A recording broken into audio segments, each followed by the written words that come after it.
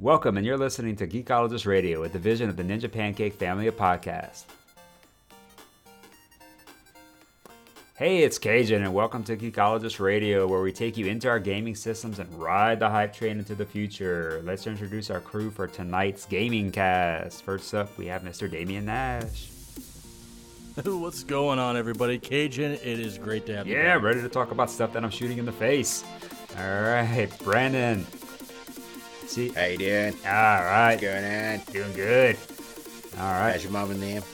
Mom and them's all right. They're working hard. Everybody doing all right. Everybody doing good over here.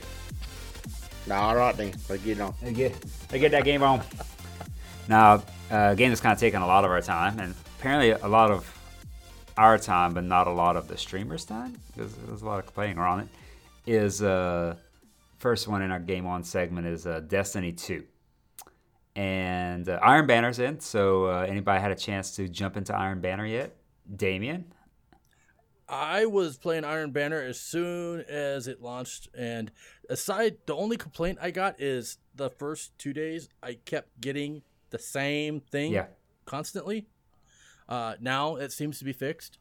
I've gotten six packages so far that I've unlocked. I'm enjoying it. I do miss at least the 6-on-6. I miss it. I'll agree with that because especially now, Iron Banner is control right now. One thing I'm finding playing just control matches is that you're having to, if you're going to control two zones, which is the preferred method for map control, and because the game picks spawns for you, is to have two people in each zone. And it seems a little easier defending when you're doing sixes with three per zone on how you could spread out. So it's a little easier to defend with this Destiny 2 being team shooting if you have four people in between the two zones you're covering, calling out where they're going. And some bigger maps you can actually just do a roaming band where it has like long sight lines. You can do a roaming band, and that's pretty fun. But tight maps, you really just need two zones with the covering in between there because it's really hard to split up two and be able to dominate, to win matches, because if the other team notices that, they can just bum rush with four and just completely wipe you. So it's four in the middle and then turning whenever you see things coming. Damien? I'm finding it to be that with the game mode and a lot of the maps that it's very Titan centric, and like if you have one warlock that puts up his healing ward or puts up his other ward that allows you to have the like little buddy that shoots along with you. Yeah. Either one of those works real well, but if you have 2 or 3 Titans, some of these these zones, you can throw up a shield and literally put it on lockdown. You know that if they're going to get through, they're going to have to run through that, and then you just punch them, they're going to die because of the damage that it inflicts and allows you to has a multiplier on that when they run through your shield. You see, I've been having better luck with everything but Titan, just because, really? But the shield's good for capturing that zone. But then once it goes down, then if you don't have your defenses and team there, I've been having my best luck with Night Stalker Hunter, just because. I've seen a lot of Night Stalker Hunters. I've gone up against a lot, and the only thing that's helped me against those has been on maps where I had long sight lines. Right. Any close up against them. If I'm going up against the Night Stalker Hunter, it's lights out. Yeah, you can go invis so quick. The kit's so strong. The smoke and grenade is the wombo combo is not as strong as it once was. You can't kill with those two together pretty much because you can step out of smoke a little easier. It doesn't stun as much. The super is really bad. Completely bad. Like there's nothing good about this super at all. It takes forever to recognize targets, but you only get maybe one a game, so it doesn't matter. I'm running Night Stalker for the kit, and that's what I'm running it for. The kit only. When I forget the super, if I happen to get a tether off where I can get a couple of kills in a match, bonus. But that's it. Most I'm using it for the kit. The invis dodge is so strong for close quarters. I run close weapons. That breaks. Yeah. Yeah, when you got that invis dodge, because a lot of people don't realize how much aim assist is on this. Mm-hmm. With the guns, because that's the other thing. Long sight lanes. What teams are doing that have been practicing is they'll know you're aiming down at them, and so one will run out and then they'll call when their health is down. And this is from watching streamers as well, that they're doing it.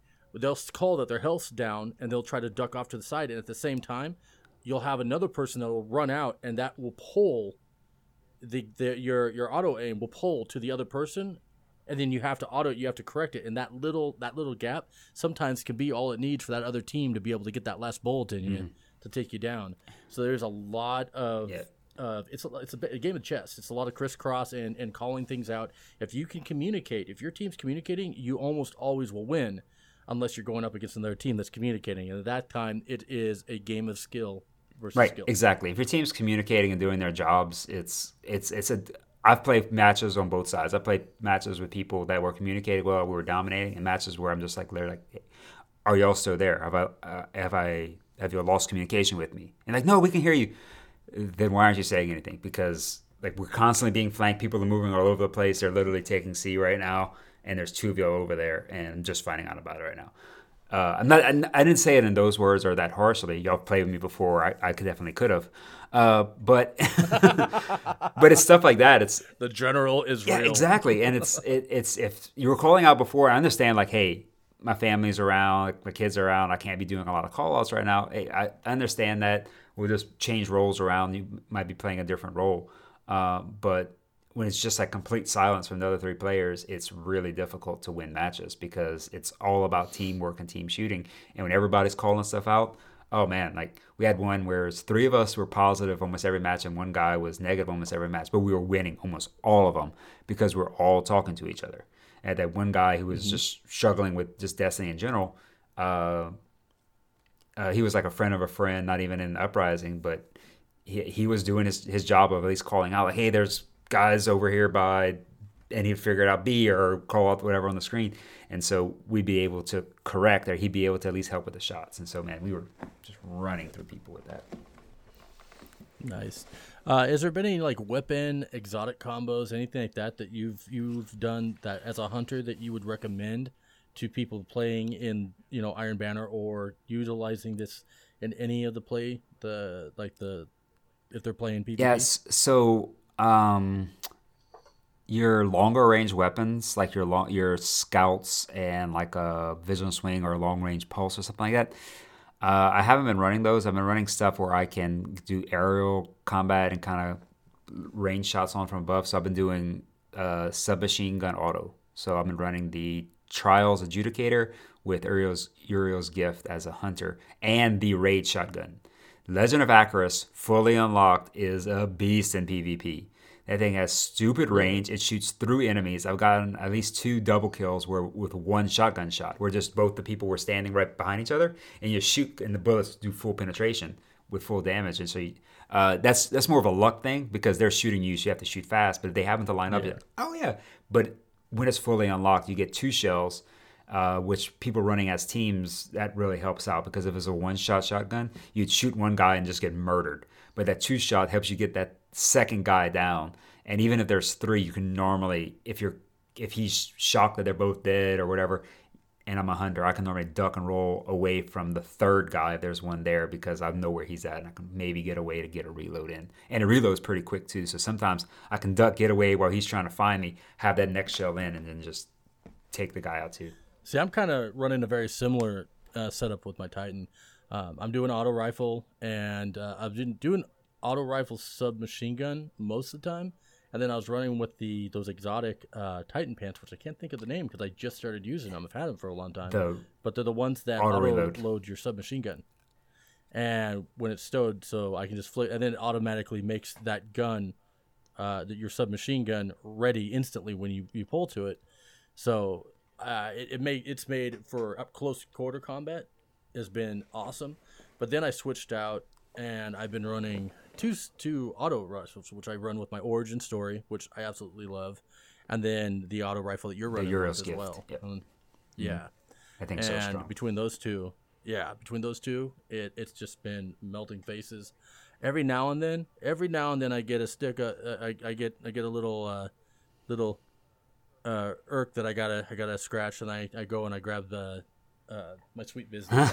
Wow, God dang, that sounded really bad. That whole no. I get you. I pick it up what you're putting down there.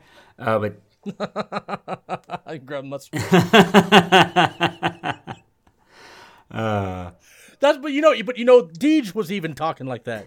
So that was the thing. During the panel, Deej was like, "Yeah, I can't wait to grab my sweet business." So that was just a play on words. So he knew that people are going to say that. Yeah. Stuff. Speaking of Heroes Gift and others like it, I definitely think they're in the first nerf. We're going to see a huge nerf or just a complete deletion of high caliber rounds, because right now there's a big delineation between weapons that have it and weapons that don't.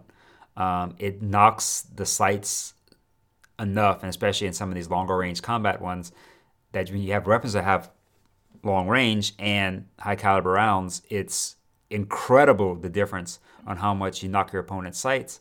And that's all you need. You need knock just enough where you're going to be able to finish them off and they can't get all those shots on the head. So I definitely see that coming. But the other thing I see, not necessarily coming, but what I see happening right now, and one thing that's bothered me a lot in Destiny 2 is the content creators bitching and bitching and bitching and bitching and bitching.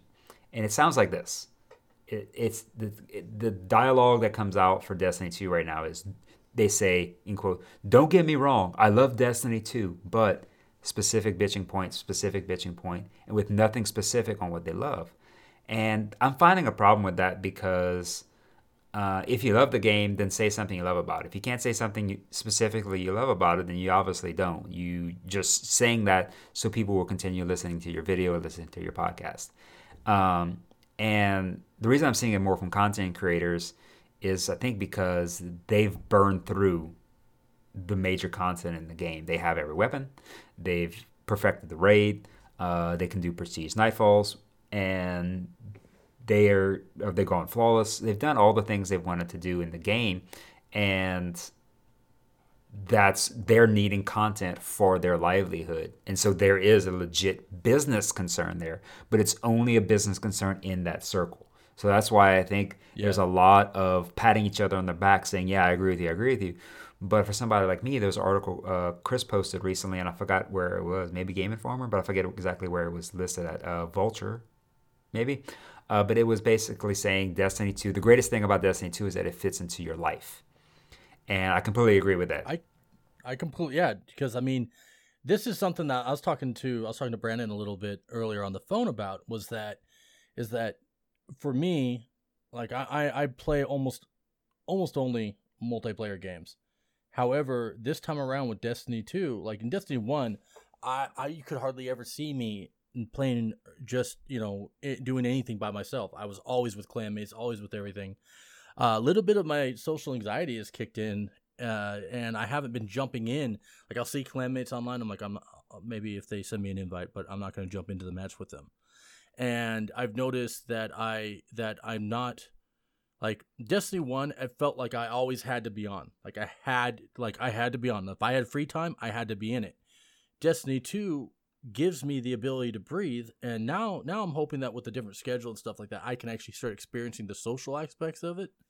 Because I haven't really got a lot of that in the game, but it did. The changes that some people are complaining about. Some people are complaining. I mean, before they complained about the fact that it was such a grind, right? And now that they made it to where you can play the game and then you can get stuff accomplished, and then you can log off and go spend time with your family, people are complaining that there's not enough of a grind. Right. And there's one of the things about the grind is that's one of the things Destiny or Bungie does well, but at the same time poorly. They listen to their fans. They listen to gamers.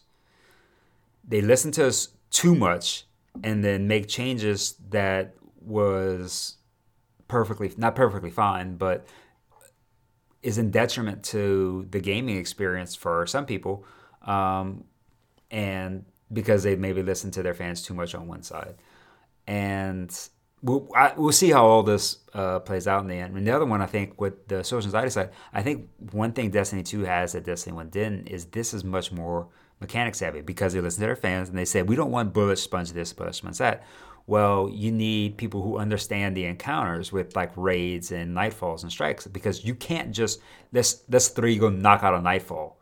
If you don't, right now, even if we were all 305, if we didn't know what the nightfall was and what the modifiers were, we couldn't just go in and knock it out first try. We'd be lucky to get it done, because that's this mechanics driven thing. And I think that's causing some of the anxiety of people jumping in because like, I don't know that. I'm not going to jump in and do that because they might know it a little more than I do. And I think that's some of the experience that people are, because if I want to go in and knock out a Nightfall in Destiny 1, I could just say, anybody come on. If I want to knock it out here, people who are experienced with it could help me do it. But if they're not, then okay, we might be trying 3, 4, 5 times to get it done, which depending on your time commitment you have for the game, you may be able to do, or you may not be able to do. Damien?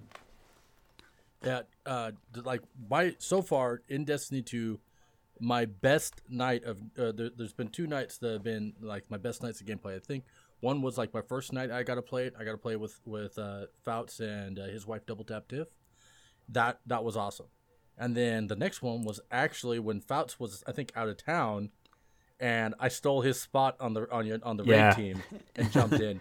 That night, I had a blast. Yep. Like that night, I was like, "This is what this is about. I like it. I'm happy."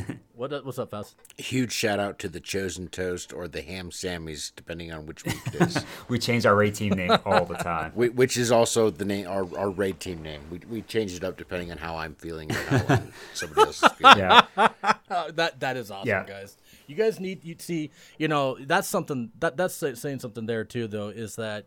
What you got these groups, and you have your inside, you're not your inside group, but you have like your raid teams, your team names you guys come up with, things like that. That's where Destiny shines again, and excuse me, that is where like stuff like when Deej says the end game is friendship. Mm-hmm. That's what it is. And like last time we were in a raid, we basically didn't have to call anything out. Like we called out what was happening, but we didn't have to call out assignments. That was the first time I think a raid. Okay, who's gonna run? Who's gonna do this? Who's gonna go inside? Who's gonna stay outside? We didn't have to do it. We already know. We have set people, and it just makes things a lot easier. Yep. But the other thing is, and one thing we did last week was there was a clanmate, Dirty Boy, who hadn't run the raid, and then one of our raid team members, Duke, his son, had never ran the raid, and they say we're getting back together. We need to get 2 extra people. We brought them in, and we cleared the first 2 raid encounters without a single wipe with 2 brand new people. And these are 2 mechanics heavy things. And I think that's where, not necessarily we're getting to, but I think the game's getting to, that people are getting more comfortable with these encounters, that you can get through them, especially these were the 2 bats and dogs, without wipes, because you can explain the encounters. People can, it's not necessary carry, but you can lead and people will be able to do enough damage or be able to help out more. Where it becomes more difficult is Gauntlet, because you definitely need everybody to be on point there, and with Callus. But as long as you have 3 people doing good in the inside or the suck team, because inside means it's basically both things. If you have 3 your good people there, then the rest of the people who are thrown can basically all they're doing is killing stuff and listening and hopefully being able to kill the Scion phase. I think you could. The raid, I think, is going to be more carryable for new people. Not as carry is such a bad word and a wrong word. It's going to be more friendly to new people being brought in because it's not as a raid team. We can't even get this done ourselves. Why are we bringing other people in? We can barely even do this ourselves within just 1 encounter in 2 hours. Now we're more comfortable with it. Everybody come in because we're more comfortable in it. Thoughts? So does this mean that your guys' raid team is going to start are you guys thinking about starting to run the guided raids? Well, no, just like with clanmates. Yeah. Well, the problem with doing the guided games is everybody that's running the guided game has to be in the same clan. And since Uprising is such a big clan, 3 clans. I get you. Our main raid team actually is in 2 of the clans. So if we do the run with our normal raid team, we actually get the engram for both of the clans. 2 out of the 3 clans. So I mean, in order to do the guided games, we'd have to either substitute 2 or 3 people out so that we can do that. Yeah. And the other thing guided games does, this helps random people in the community. It also helps with recruiting. But right now we're so strong on the recruiting front. Like we added people at crazy pace, and then there's still people trickling in. Looking for clans that it's just I get messages in the middle of the night now, and I try to sleep at night now, so it's like I hear dings. I'm like, hey, there's Fuzzy Bear and whatever going through once again. Yeah, I try not to to add people. Yeah. I set all. I turned off the Destiny the ones as well. But yeah, that's the Destiny notification dings on my phone at least. But yeah, that's one of the biggest things is that I'd rather bring current clanmates through the raid who haven't done it yet than random people that I've never met through the raid. And I think that was one of the big eye-opening things for me because the first times when we were trying to bring new people into the raid, it was, and this was after the first week, but this was there's a lot of mechanic stuff that just adds on to that time to the explaining process, and then it makes the fights even tougher. But now it's just like, okay, I think we have everything in a good spot now that it's just like, all right, this is the fight. We can explain it a lot faster. It's a lot easier for the other person to understand. We know what weapons to tell them to use before we didn't know, and we know the routes in the map. We know the patterns. We know our setups, and so we can like give people assignments now instead of it just being, oh God, I really don't know what to do here. We did this differently last time. We're doing it differently now. We're still trying new stuff. Yeah. Brandon? So like with our raid team, we have we've been raiding together since Taken King, and we ran it a bazillion times, then challenge mode every week on all 3 characters every Tuesday night. It was our normal raid night.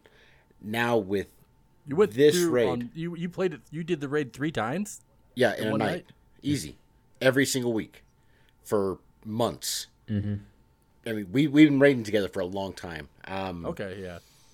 Now at this point, our crew is so focused together and that we can play together so well that we can all play each other's positions.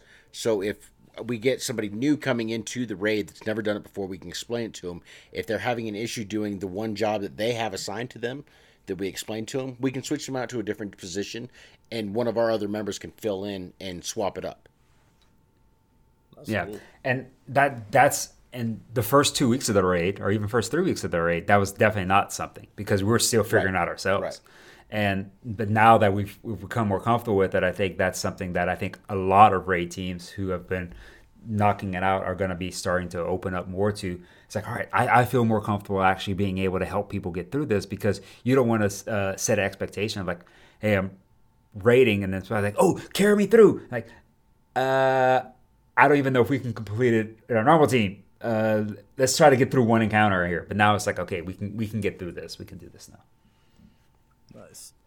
Now, going kind of back to the Iron Banner to finish up the Destiny 2 talk for this episode, do you guys think, because of how much they listen to, Bungie's been listening to their fans, do you think that they will bring in back the 6-player team matches, or are they going to just hold their ground and stay with 4? It's not. They'll stay with 4. They'll stay with 4 because they specifically said they wanted maps designed for their amount of players on the map. So this is a 4v4 map sizes. If they went with 6v6 or 8v8, we will see a specific batch of maps come out just for that. That's my strong belief. So, like, you're thinking, so we're thinking if this happens, it'd be in an It expansion. would be in a DLC if we saw bigger. Yes. Okay. I think it'd be too much work on the back end to introduce that many teams or that many players to the PvP aspect of the game. And if I'm not mistaken, they said that everything from here on out was going to be 4v4 for everything. Mm-hmm. Okay. All right. Anybody got into some Star Wars Battlefront? I did. I played one match. Oh, what do you think of it? Meh. So I started off watching streamers playing it, and in fact, one of the streamers I was watching, he gave us a shout out, throw it up because of a tweet that I was able to get out from our podcast Twitter account. When I saw him, I saw something he did because like someone was like, "This isn't." So some of the purest complaints in the beta are that the droids don't just clamor about and walk in a row and they're cannon fodder and get blasted. Is that they can actually run and then they can dodge and stuff like that, and they can do their little Smart rolls. AI? Yeah, that's what you want. Yeah. But the gameplay, it's beautiful. I mean, it's even prettier than the first, and it's fun. And for a Star Wars fan, like the multiplayer experience is a blast. Bren? Now, I'm looking forward to the story mode, but honestly, the PvP did not do it for me. The PvP, you got to see, it plays much better when you're playing with people that are talking. If you're just jumping into a match and you're not playing with your friends, it is going to take you a bit to get to like it, because it's a lot tougher just playing with randoms. But if you can get into a match with friends or a team that's talking, it's all the difference. Like, the game goes from being like, the multiplayer aspect goes from being like a 6 to damn near 10, because communication and that game style, because everything is so. The original game, or not the original, but last year's game, you can kind of lone gun, you can kind of lone wolf, go out and you did all right. This one is so built on team core strength that if you don't play as a team, you're gonna lose, and so you need that communication factor and stuff like that. I think. Do I see that this is going to be a clan-based game? I think that you're going to want that. Clans are going to have a much, and then they don't even announce that they're going to do clans on the multiplayer side thing in game, but already organized teams are going to have a lot more fun playing this game together. I know that in the first one that came out, I know Mitch and a bunch of other guys from Uprising, we got involved in it and we had a blast. There's a lot of nights where we would get off Destiny and hop onto that and just have a lot of fun. It's going to do that, but yes, the storyline, the multiplayer experience, and seeing how good the vehicles play and everything has me so excited to play this storyline that's going to span and tell kind of, it's going to give us a little more information on how the First Order became a thing. And it's going to, the single player campaign, I'm hands down, probably what I'm mostly excited for. But I am a multiplayer gamer, so I'm going to be all about that. But the beta was very good. Awesome. And moving quickly, I'm just going to cover something really quick because I know it was already covered in a previous episode. But while Destiny was down, I jumped into Cuphead. And this is a very cool game. Like, anything you see many videos of it, it is as cool as you would think a game like this would be. Super original, super awesome, but way tougher than I expected. I knew it was going to be tough, but way tougher than I expected. Like, it takes every ounce of gaming skill to beat some of these bosses. And I got through 3 levels. Then I made a wrong turn at Albuquerque, and I just got slammed into this one boss. But I didn't realize till later it was like the world boss that I could actually have fight already. I could just turn and started fighting that one. And yeah, that was really tough, and I was underprepared for it. And I haven't gone back to actually do the correct way, because I went on. I didn't find out till later. I was like, how would I beat that boss? And I found a streamer video of like how to beat the bosses, and he had each one. And this one was like way down the line in the first world, and it was right at the end. I was like, oh, I must have turned the wrong way. Oops, for me. So yeah, interested to get back into it and play it in its normal progression, where I could have maybe enough bonuses for it. But yeah, it's really cool. A lot tougher than I expected, but at the same time, I think it's too tough to be thoroughly enjoyable. Whenever you beat a boss, that's enjoyable, but the Dark Souls level beating your head against the wall is not something I enjoy. I think it's fun. Have either of you played co-op? No. No, I only played for like one period of Destiny. Destiny was in maintenance mode, and I really wanted to play a game, and I downloaded it. I'm like, all right, Cuphead, let's go. And that was the only time I got into it. Okay. All right, Ark. Yeah, so next up, I've been playing, if anybody listens to the podcast, they know that I'm a huge fan of survival style games. PC, anything I can get my hands on. I really like the ability to build a world, basically, and to be able to live in it. Well, I've been playing a lot of the ones that have come to console, and this is primarily for console. If you're talking PC, there are so many out there that I haven't had a chance to get hands on with, that this statement doesn't go for that. The statement goes for console. So on console, you got games like Age of Conan, which huge fan of the PC version. Lately, the patches that have just come on to console have basically broken it. So I'm kind of angry about that. But out of all the games out there this holiday season, if you have someone that's getting, let's say they're just moving up from the 360 to an Xbox, and maybe they're getting the Xbox One S or they're getting the Xbox One X, and you're wanting to get into them a survival game, Ark would be my recommendation to go with. The game has, honestly, the game's called Ark Survival Evolved, and it has evolved from early access to its launch point now, and it's a lot more of a friendlier game. You can actually go on vacation without really worrying about losing all your stuff. Yeah, you got to kind of pop in, make sure everything's fed, but you don't have to worry about damage being done to your animals if you're on a PvE server. So if you're out there looking for a survival game this holiday season, you can pick it up physical copy or digital, and they have a pack now. It's like $99 because the game now is $65 regularly. The $99 one, that gets you all the expansion stuff, and then it also gets you some kind of nifty skins that come along with it, with the expansion. So there's some reasons behind getting that, but it honestly is a game that if you were really, really into it, you could just play that game and you would feel satisfied with your purchase of an Xbox One X with the 4K graphic upgrade that's coming out. Nice. I like everything about it except the survival aspect. I like everything you say about the game. What I've seen about the game is just the survival aspect of it. And for that though, that's actually, you jump in, you can create your own map, and you can put on. That's the thing is, I always talk about the online aspect.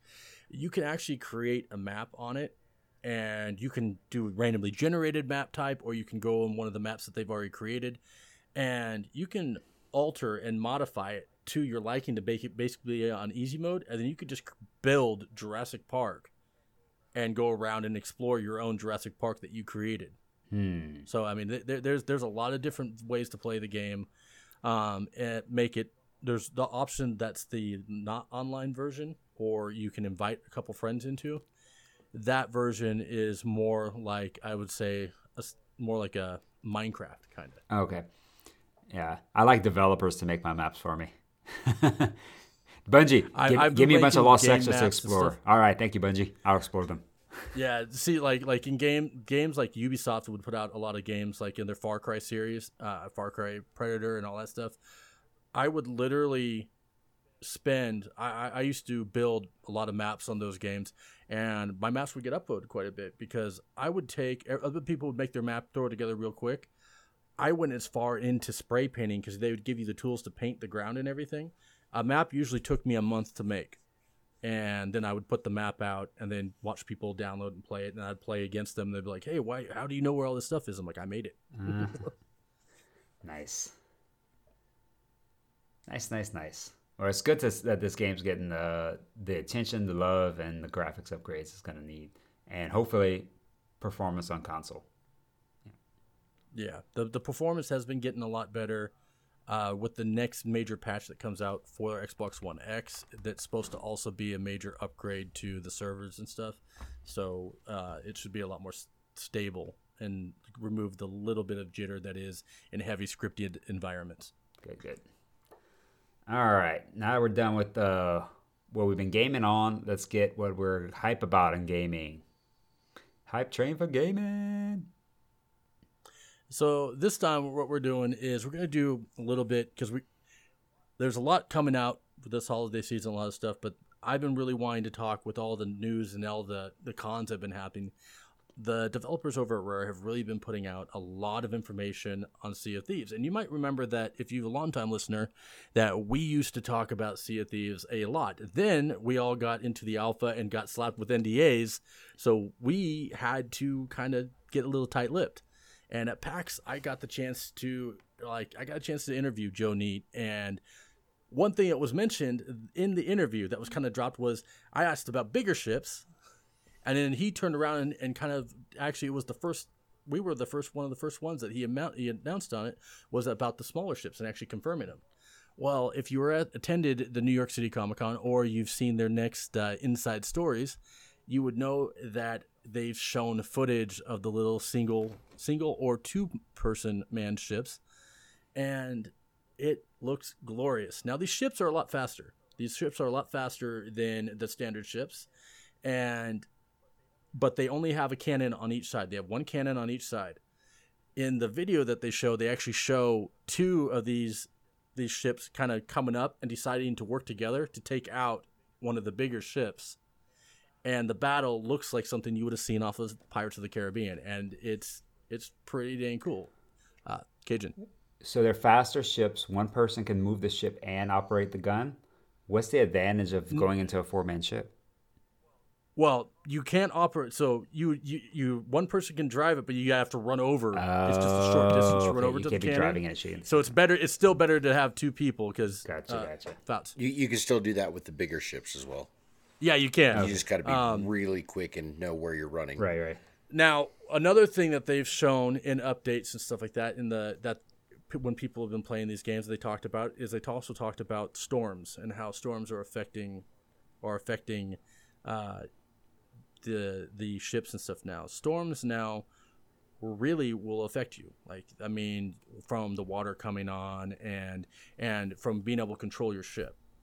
Now in theory, what my thing is that they have not spoken about how that's going to, when these large ships are having a hard time keeping water, they're having to bilge out their water from below deck during these major storms, and the ships are getting tossed around. They're hard to steer. They have not talked about how that's going to affect these smaller ships, because they talk about how the smaller ships are more stealthy because they sit lower in the water and you can actually hide in behind islands and things like that.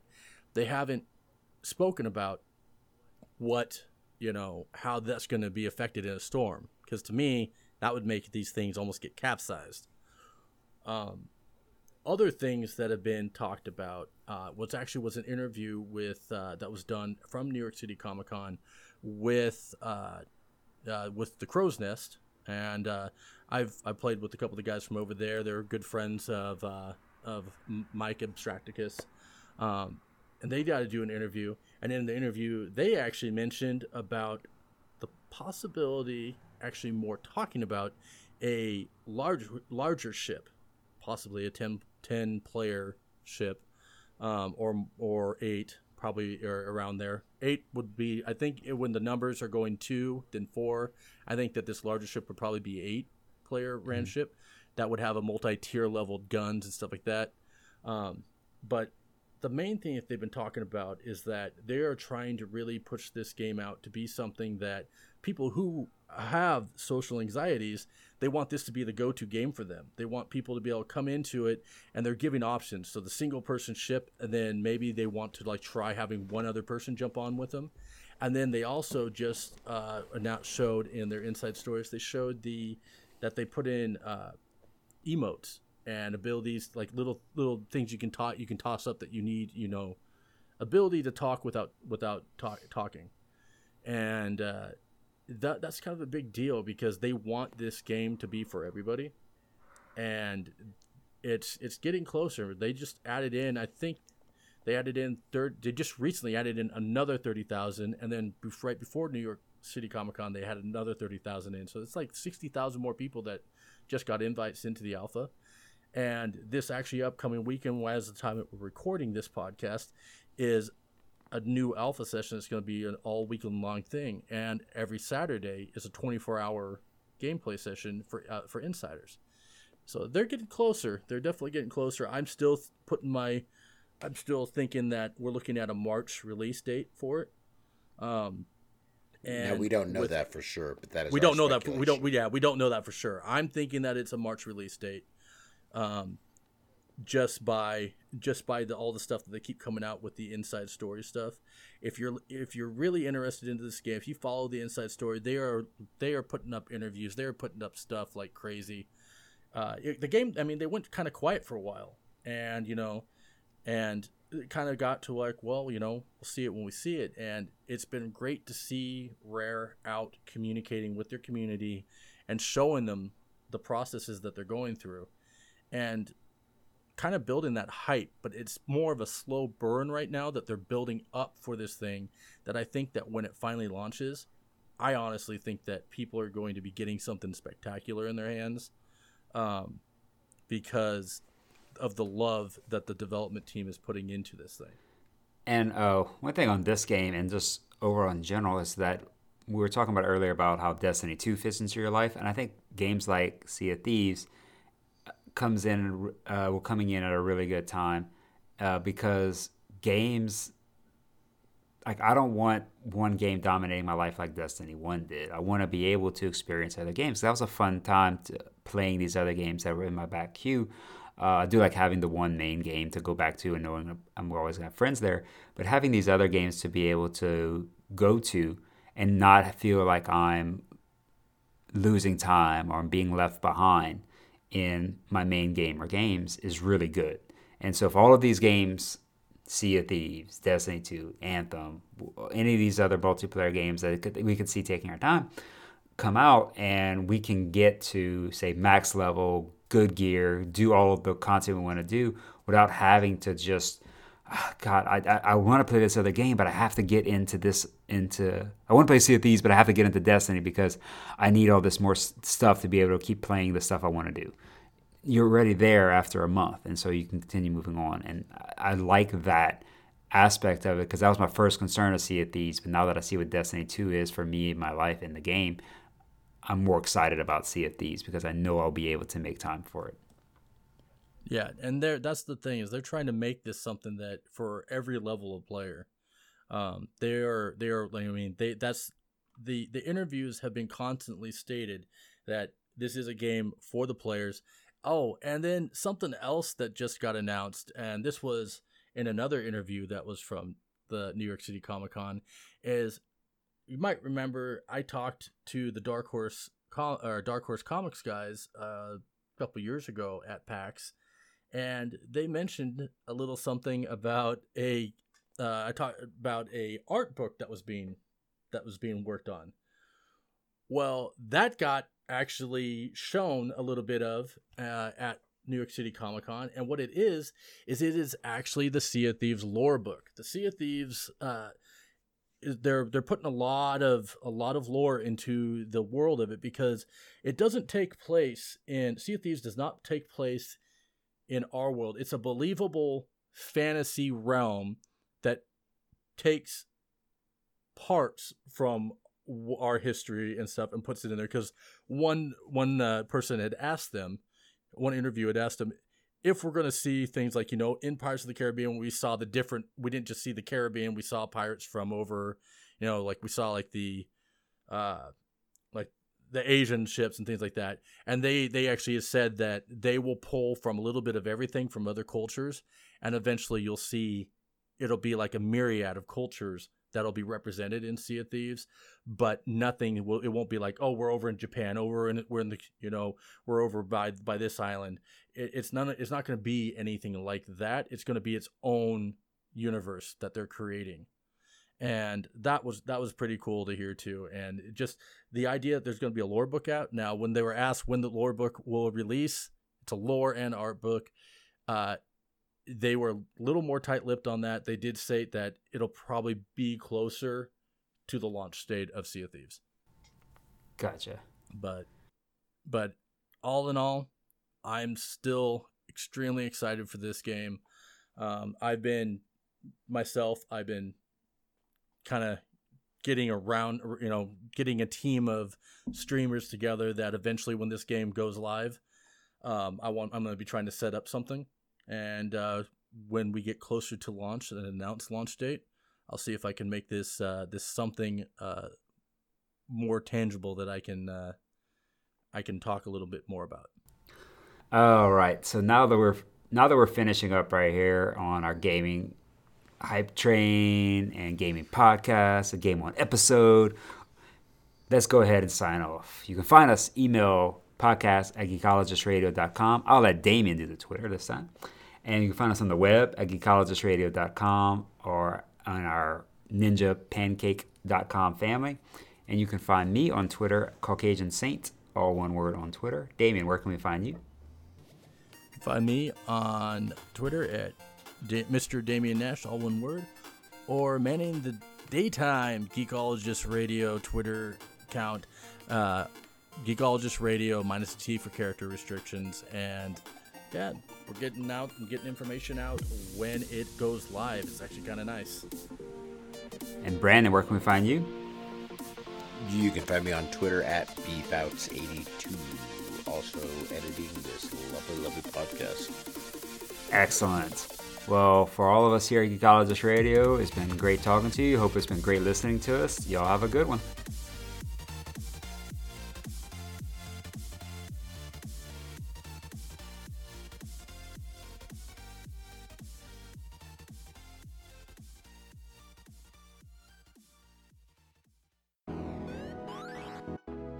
Hey guys, my name is Alex Hirsch. This is Brandon. It's Colin, And Caleb. And we are the Geek Squatch Podcast. where nostalgia finds a giant hairy beast and spits out a podcast about 80s and 90s nerd culture. We've covered everything so far, from X-Men the Animated Series to Chrono Trigger to after-school cartoons. We've done Hercules and Legendary Journeys, Goosebumps. Could I have ordered that out of my Scholastic magazine in elementary I'm sure school? you could. Nice. Yeah, Likely, although I doubt that in 2016 anyone could publish a book known as Bananas for Teenagers.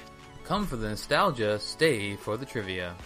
What land found in a book is the home to Atreyu and Falkor the Luck Dragon? Fuck! Oh my god! Check us out on the Ninja Pancake Network at ninjapancake.com. You'll find our shows also listed there. We're on iTunes.